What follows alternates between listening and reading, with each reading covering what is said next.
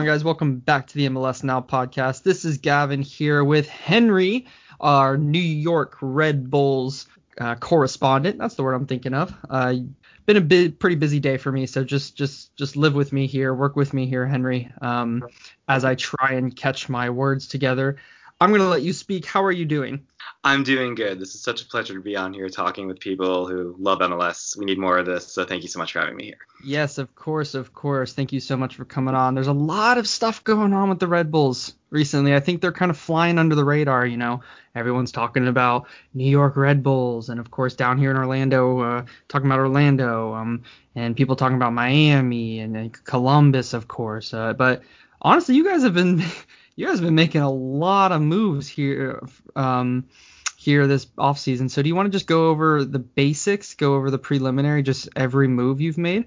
Yeah, and I think we were talking about this before the interview started, but I'd love to go over it again. I mean, Red Bulls have never been one of the flashier clubs in MLS with the most media attention. I think many clubs have been eclipsed by the rise of Atlanta and LAFC. So, you know, kind of coinciding with that time and coinciding with the Jesse Marsch era, who probably was our best coach of all time, as we won a Supporter Shield and came close to winning MLS Cup under him. We really focused on developing our academy. We had Tyler Adams, probably our best export ever. We had Aaron Long, who still plays with us, and he's been a very good product. And our academy, and I live close to it. I mean, I know people who have been through the academy. It's a very impressive youth system. And there's a straight integration into the team, which has been very positive. As of late, I think our philosophy's changed. We've brought in Kevin Thelwell, who's the head of sport from Wolverhampton Wanderers in England, and he's promised a different approach. Alongside with him is Gerard Struber, who comes in from Barnsley, and he's the first foreign manager we've had since Hans Bach, since 2013. So it's going to be a different approach to see how that goes. And already you see the difference. You see Red Bull signing tons of players. I mean, we've signed Englishmen, probably from the British connection between the heads of sports. Drew Yearwood was a import last year who's good, and we also brought along Tom Edwards, who will start off this season. He's a very accomplished right back, has played in the Premier League, has started in the Championship, so we're very looking forward to seeing how that goes. But yeah, I mean, players from all over the world, many of whom have been plucked from extremely obscure places but show promise. You have Fabio, a Brazilian striker. You have a bunch of new center midfielders from Yuba Diarra and Wickelman, Carmona, just players that I don't know what to expect, but I'm really hoping for the best for. So it's been turbulent. I couldn't tell you which way it's going to go because with the Red Bulls, no one really knows. But I'm looking forward to having something out of the ordinary this season. Yeah.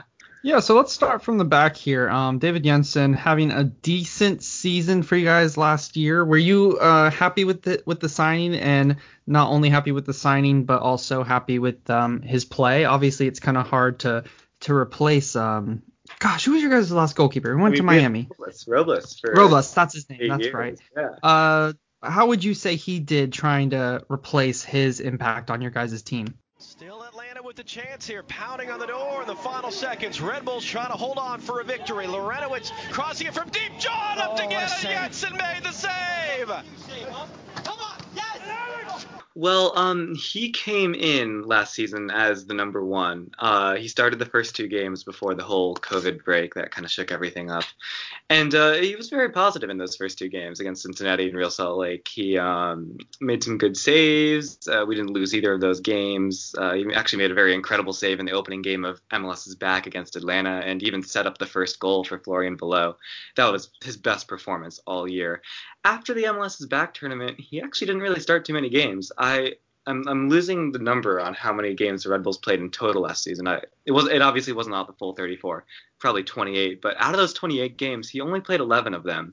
Our real starter last year was Ryan Mera, who was famous for being the backup to Robles for all those years. And the thing about Luis Robles was he never missed a minute from 2012 to 2018. So Mera never got any playing time, really, apart from a one-game loan to New York City FC. So having him kind of thrown in there after Jensen's form sort of middled and sort of got not dubious, but he didn't prove to be the best shot stopper. He was a solid player, but there was a lot of goalkeeper wars. Ryan Mera was a better shot stopper, not as good of a distributor as Jensen was. But there was overall a feeling of uncertainty as to who would step into the gigantic shoes that Robles had left.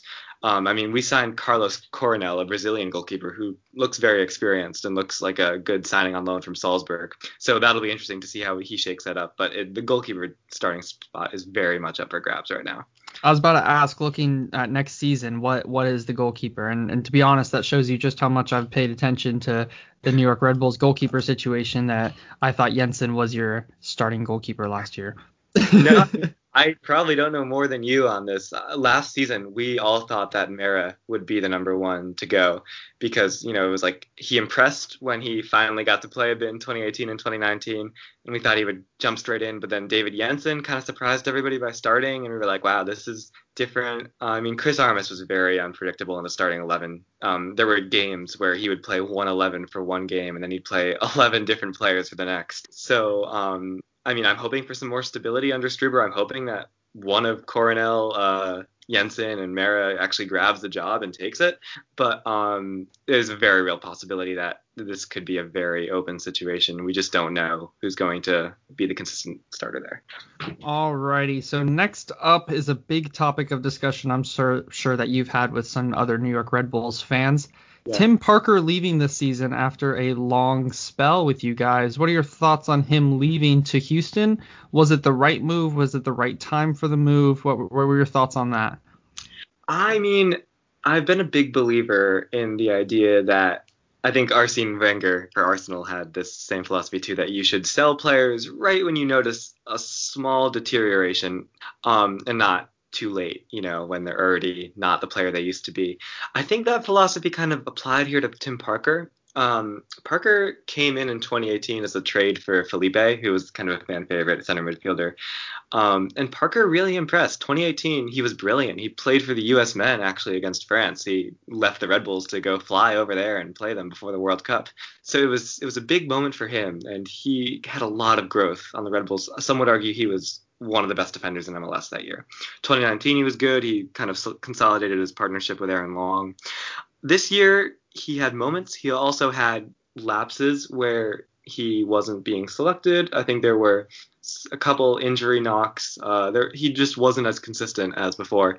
So I think from a management perspective, offloading him, and we've replaced him with Andres Reyes, who had a very good season last season for Inter Miami, and who I'm very comfortable with. I don't think it's a huge improvement, but I don't think it's a step down either. I think that Reyes is younger. I think that selling Parker to Houston Dynamo is not going to be the end of the world for the Red Bulls defense, and it's sort of a non-issue for me. I'm not too worried. Are you at all worried about Aaron Long? What has his situation been like since that rumored bid a couple years ago from, I believe, West Ham? He never really hit the heights of that past season, has he? What are your thoughts of him going into this next season? Do you think he's only 28. Do you think he can hit those heights again? Yeah, well, Long did have that. It was with I think it was Southampton actually. Okay. He had a very interesting transfer saga with them. And actually, just a couple of months ago, there were rumors that Liverpool wanted to place a bid in for him, and that got all of us excited. I mean, I would argue he's our best player, but I wouldn't refuse to see one of our players play in the Premier League for Liverpool nonetheless. So that was exciting. But Long's form, I think that, he was the MLS Defender of the Year in 2018. He's been absolutely immaculate for us.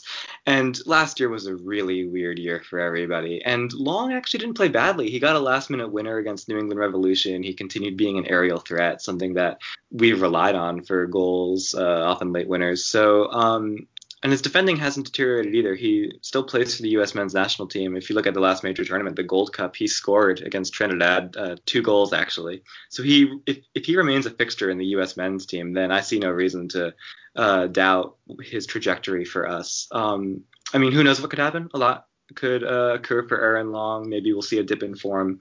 But there wasn't really anything tangible for me to say that I'm slightly worried about his prospects. I hope he continues being the great defender he has been, but we're, again, pretty unpredictable, so who knows.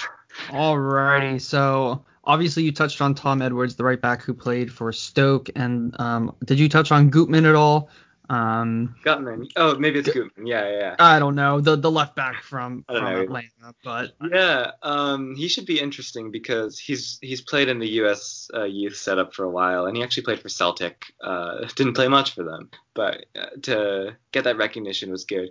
Now he moved, I think 2019, he moved to Cincinnati to play for them on loan, and he played the last 2 seasons with Cincinnati, and he was actually consistent. He wasn't anything special because I think it was very hard for anyone on that Cincinnati team to shine. special. Yeah, it was, but it was kind of like the best you can get in a sense. And at the start of last season, we had one left back, and it was Patrick Seagrist, someone who had never played a professional game. And he was, I mean, I love Patrick Seagrist. He wore the number 7 shirt. He was a wing back. He just attacked all the time. He wasn't that good, but I think we shored that up by getting Jerome Pendant, who played for the second French division, and he kind of became the starter. But now that you have Andrew Gutman, a U.S. youth player in the past, someone who's more established in the MLS, so I'm not too worried about that. It should be interesting. You look at players who have come from Europe who have had really high expectations. I think looking at New York City FC, Gideon Zelalem, who was at one point Arsenal's best young prospect and an American center midfielder who spent years at Arsenal on loan spells and then went to New York City and has done nothing notable. And I hope that Gutman is not like that. I think that he has more composure, and I think that he has the tools to succeed in this league, having played in it for a year prior. But he's very much an uncertain prospect. Alrighty, well, let's step away from the defensive side of things and let's talk about the big name headed out the door, Kaku. David loves this player and loves to talk about this player and his impact on MLS. What are your thoughts on him leaving? Are you frustrated with how the situation was handled? Are you frustrated with how he reacted to contract talks and all that? Go over that situation with me and for our listeners. The cross cleared, not out. Kaku thinking about it. Now the shot. What a goal from Kaku! 1-0 Red Bulls.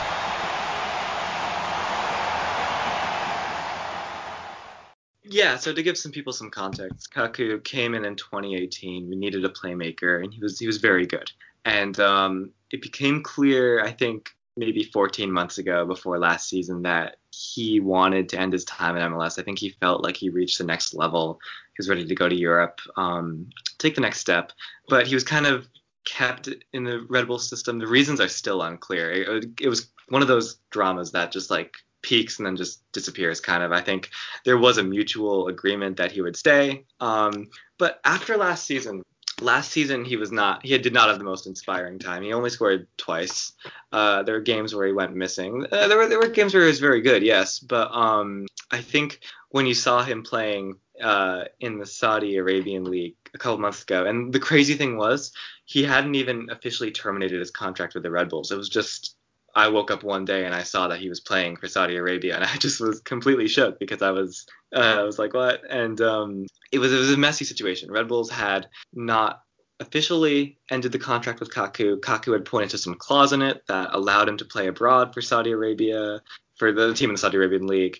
And Red Bulls put out a press statement saying, oh, he's still our player. And this was like at the same time he was literally lining up for a league match in another team. So it was kind of an embarrassing situation for the New York Red Bulls, like trying to like cling on to this player who had obviously left and obviously did not want to be there. And I'm glad we're past that because it was not our finest moment. But if Kaku wanted to leave, his heart was not in it in 2020. It was very clear. He was very creative in 2018 and 2019. He scored a lot of game winners. He fit with the team. And on his day, he was a world-class player when it comes to MLS, like one of the top 5 playmakers in the league. But it's just he was on a downward spiral. He didn't want to be there.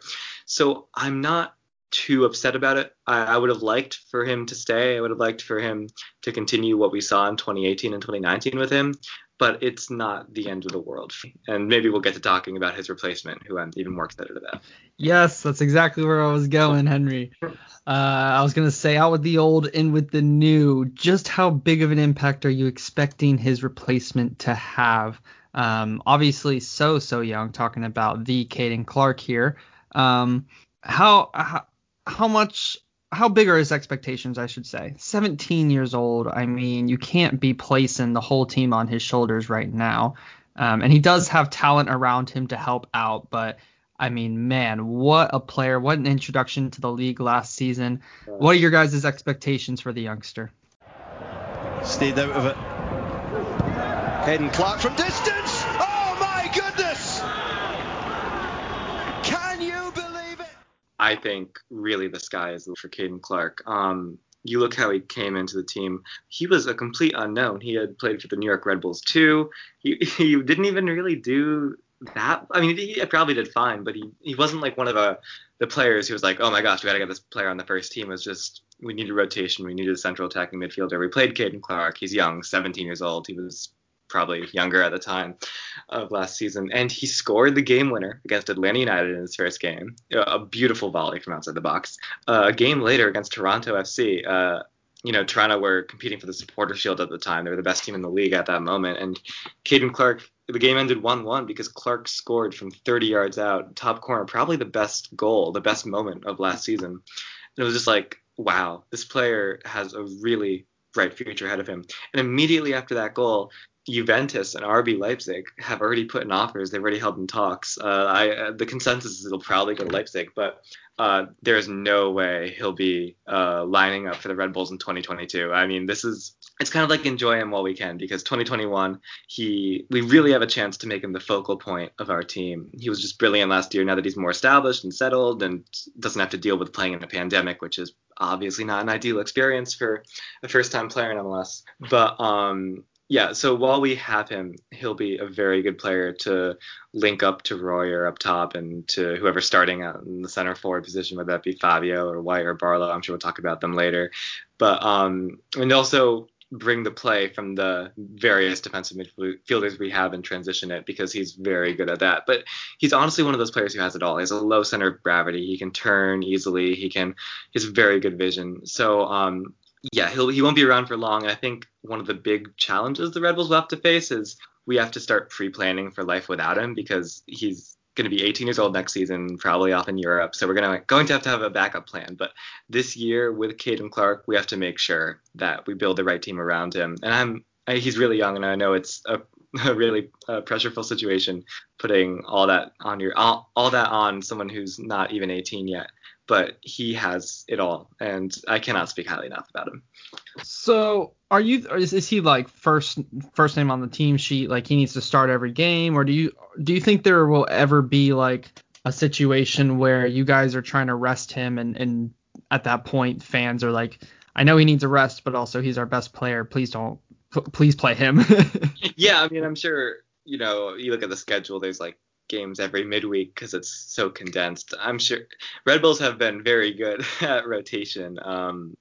Just like it's impossible to predict the starting 11 for a Red Bulls match. Like sometimes I think I've got it and it's like, wow, that is not what I expected. But, Caden Clark, I'm sure will.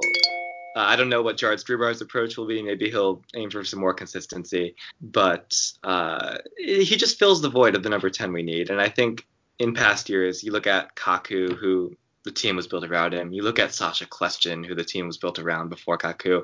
Before that, you had Thierry Henry, all these playmakers who have been important to the Red Bull style and the Red Bulls culture. So I would expect him, if I was a Red Bull manager, he doesn't have seniority, but I would put him right on the team sheet. I don't see any reason unless we see some unexpected dip in form to take him out of that coveted spot.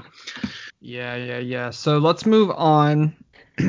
Excuse me. Let's move on to the deeper central midfield. You guys brought in Youba Diarra to partner with Drew Yearwood. Is Diarra, I mean, obviously you can't tell right now. I've barely seen him play.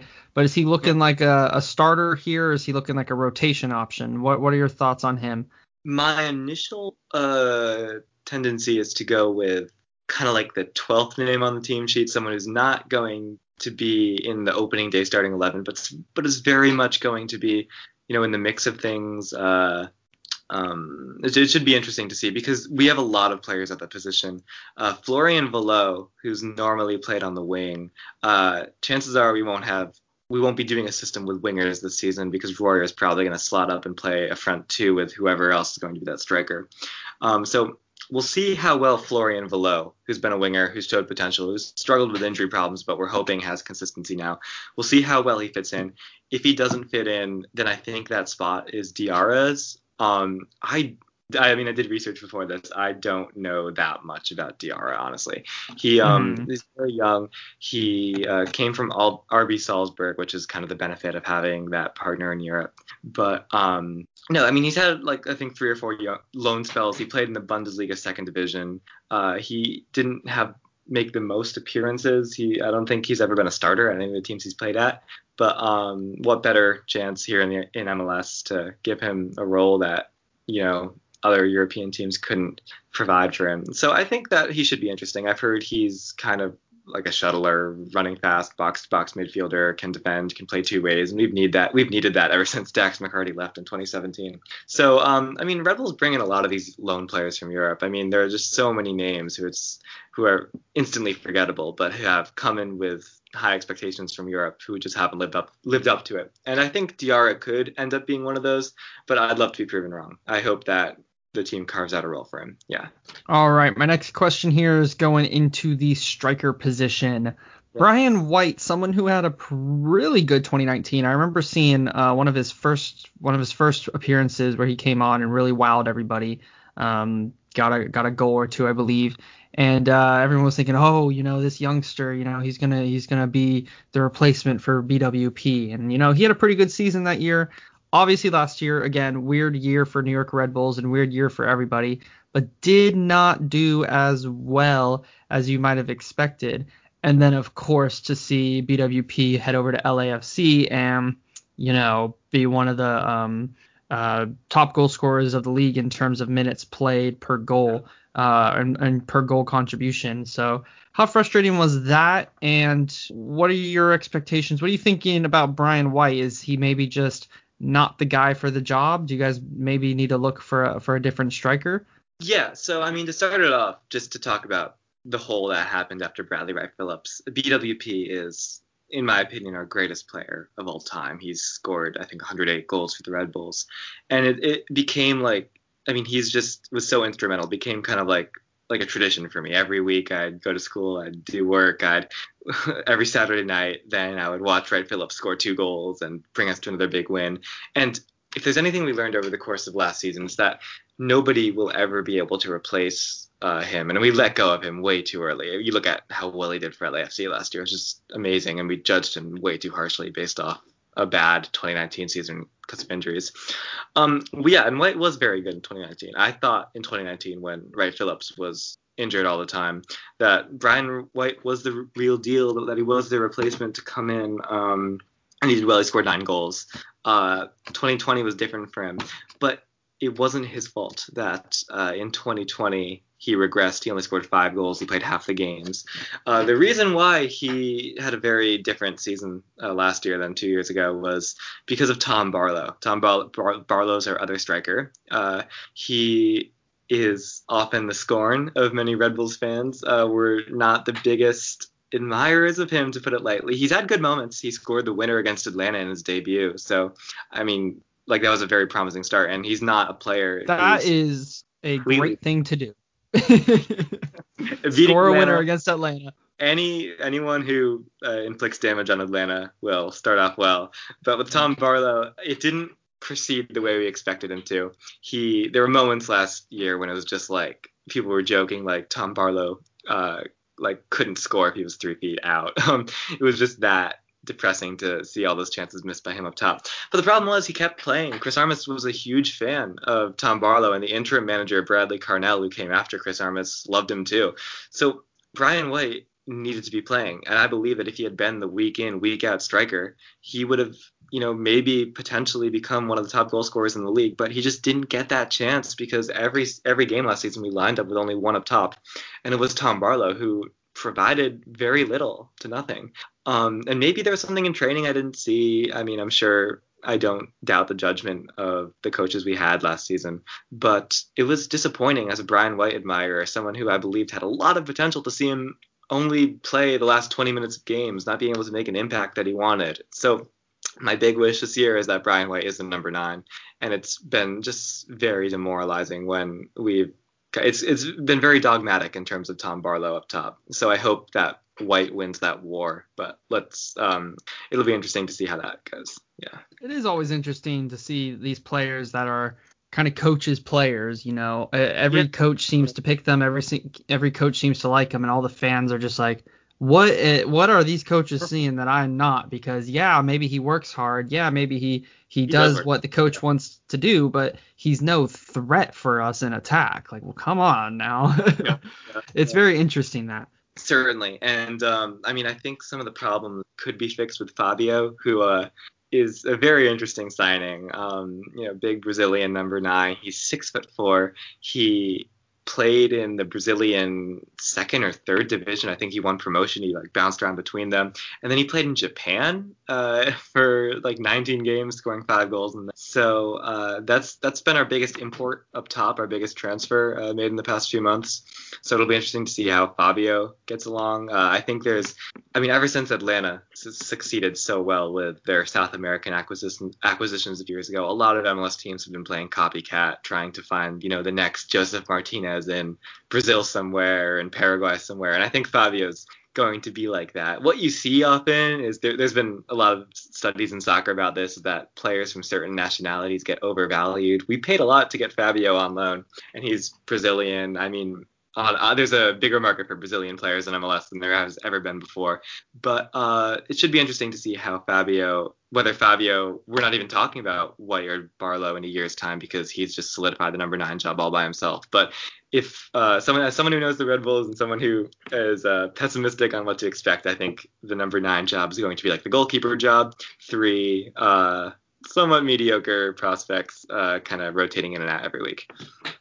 So here's a question for you. Each year I watch New York Red Bulls, there's always one player that comes out of the blue to just be not maybe a star, but just an important player for you guys. So last year, Kyle Duncan, who was expecting him to just come out and be that good? Obviously, he had a great start to the season, those first 2 games, and he was probably one of the better right backs in the league for the rest of the season. The year before, you could argue it was Brian White. The year before, I'm pulling up your roster that year, but I seem to remember somebody that year as well. That was like Tyler Adams' year.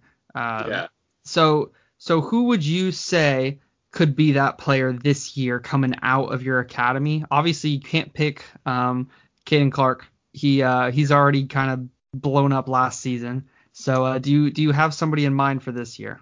Well, it should be interesting. We signed, this might be a bit out of the blue, but we signed, I think he's 14 years old, 15 years old, Benko Estrella, number 91, from the academy.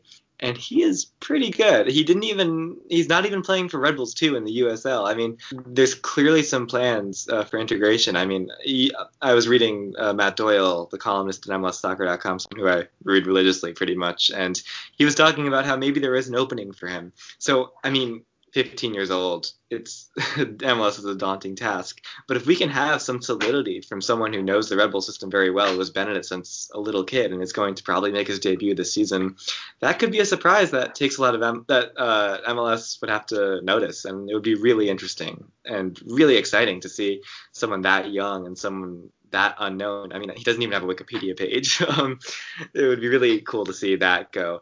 As for Kyle Duncan, who you mentioned, I was hoping that he would continue his run of form, grow into. Last year he emerged as an exciting prospect. Right now, I'm worried because we signed Tom Edwards from Stoke City. He's a very good right back, and I'm sure Tom Edwards will be great, but it's disappointing that Duncan, who was sensational last year, is probably not going to start off as the number 1 right back, and I think that it's a really key year in his development. So, maybe you'll see some new developments in Benko Estrella and even Drew Yearwood, who was very good last season. I was very impressed by him. So maybe he grows into the kind of role of nailed-on starter, which he wasn't, and someone who MLS can be excited about. But there's a lot of candidates for it. And could Edwards possibly be a center back, or is he just he's only played right back his whole career? I'll have to, so. Because sometimes that transition happens, but you're right about that. Probably not for him. Because Kyle Duncan was killing it for you guys last year. It's sad that we have that. You look at his career in the English game. He got an assist from a right back position against Manchester City. He's the kind of right back who, from my research, has really good crossing skills, who's decently fast. So, I mean, usually the right backs who are center backs are the kind of people who play on the right but know how to hunker down, know how to be physical. Tom Edwards is not that tall. He's not that big. So, I mean, as much as I'd hope that would be a transition that could happen, I'm worried about that right back competition and seeing one of them lose out, because I don't know if either of them can move to the left back or move to center back. Maybe one could move to left back. That would be a very good thing to do. But it'll be very fascinating to see who wins that. Alrighty, so going into the season now, what are you thinking? Are you thinking playoffs? Are you thinking another year of struggling to be a force to be reckoned with? What are your thoughts on where the team could end up? Looking at the squad, looking at the East, looking at your schedule now that of course came out. Yeah. What are your thoughts on all that? I mean, Red Bulls have historically and tragically been one of the most laughed at teams in MLS. We've never won MLS Cup. I think the only original team never to have, I could be wrong in that, but we're the latest original team to win a trophy, and it was the Supporter Shield. So as a Red Bulls fan, I am prepared for the worst and hoping for the best. But I think that you look at the way the East has modernized and how we've fallen behind. You have Atlanta, who should be back to being good. Inter Miami, who I believe have the setup to counter a very disappointing last year. Toronto, Philadelphia, Orlando, New England, who I expect to all continue. And of course, Columbus, the reigning MLS champions. So with only half the Eastern Conference making the playoffs, I think this year is our best candidate for ending the streak of making every playoff since I think 2007. It's been a very, very impressive streak. But yeah, so I think if you had to model our season, you look at last season, the Chicago Fire. They signed a bunch of players from all around the world. They had a good setup going, but they never clicked. They never made the playoffs. There was competition and uncertainty. I think we're gonna have a year like that. I'm worried. Our schedule, we're playing, the first two games are against Sporting Kansas City and away to LA Galaxy, so kind of a daunting start. And then with the schedule being really regionalized, playing teams only near you, that's going to mean playing a lot of New England Revolution, playing a lot of Bruce Arena, playing a lot of Toronto FC, who should be very good, Philadelphia Union, Columbus, Supporter Shield champions and MLS Cup champions. It would be much better if we were in the Midwest, or if we were in the West playing Colorado and Real Salt Lake every week, right? So that doesn't do us any favors. But yeah, I'll be happy if we make playoffs, but I am not expecting it. Not a lot of optimism coming from you. There's a certain seasoning that Red Bulls fans experience after a year. I've come to rank my disappointments. Every season it just ends terribly. 2018 was when I just got so despondent about the Red Bulls after they lost to Atlanta in the Eastern Conference Final. That was the year. Like, I knew that was the year we were going to win MLS Cup, and we just threw that away. And other seasons where we won the Supporter Shield haven't done much in the playoffs. So I'm hoping for a change in culture. And I think Gerard Struber, who kept Barnsley up in the championship, has a winning mentality with his squad. So I'm optimistic about long term. Can Red Bulls be a contender? Can we invest in the right spots? But short term, new coach, like 15 new players, it's not usually expected for teams like that to be really good off the bat. All right. So my last thing before we head out here. Yeah. What are your thoughts on New York City FC sharing your stadium this season? Most Red Bulls fans look upon that not with like any strong feeling, but with just one of amusement, really. You look at New York City FC, they came into the league in 2015 trying to be everything the Red Bulls would not be. The Red Bulls had the cliche of being this old, washed out club that failed every year, that wasn't modern with the times, and New York City maybe lived up to that promise early on, but now it's just like they have no squad depth. They get out in the playoffs every season. They're kind of a laughing stock. They don't even have a stadium. How many years has it been? It's like, oh, we're finally going to build a stadium in New York City this year, and yet it's Yankee Stadium. And when the Yankees are playing, they move to Connecticut, they move to Brooklyn, they played like 3/4 of their games at Red Bull Arena last season. So it's kind of funny to watch.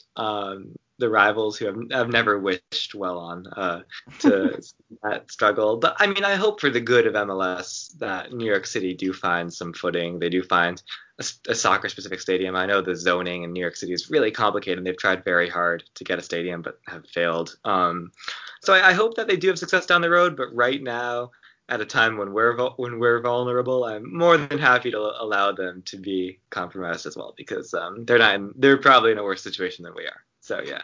Within your fan base, the Red Bulls fan base, is there anybody who's kind of like, well, they shouldn't be playing at our stadium, or we shouldn't let them play at our stadium, or is it just kind of let's laugh at them because they can't figure out their stadium?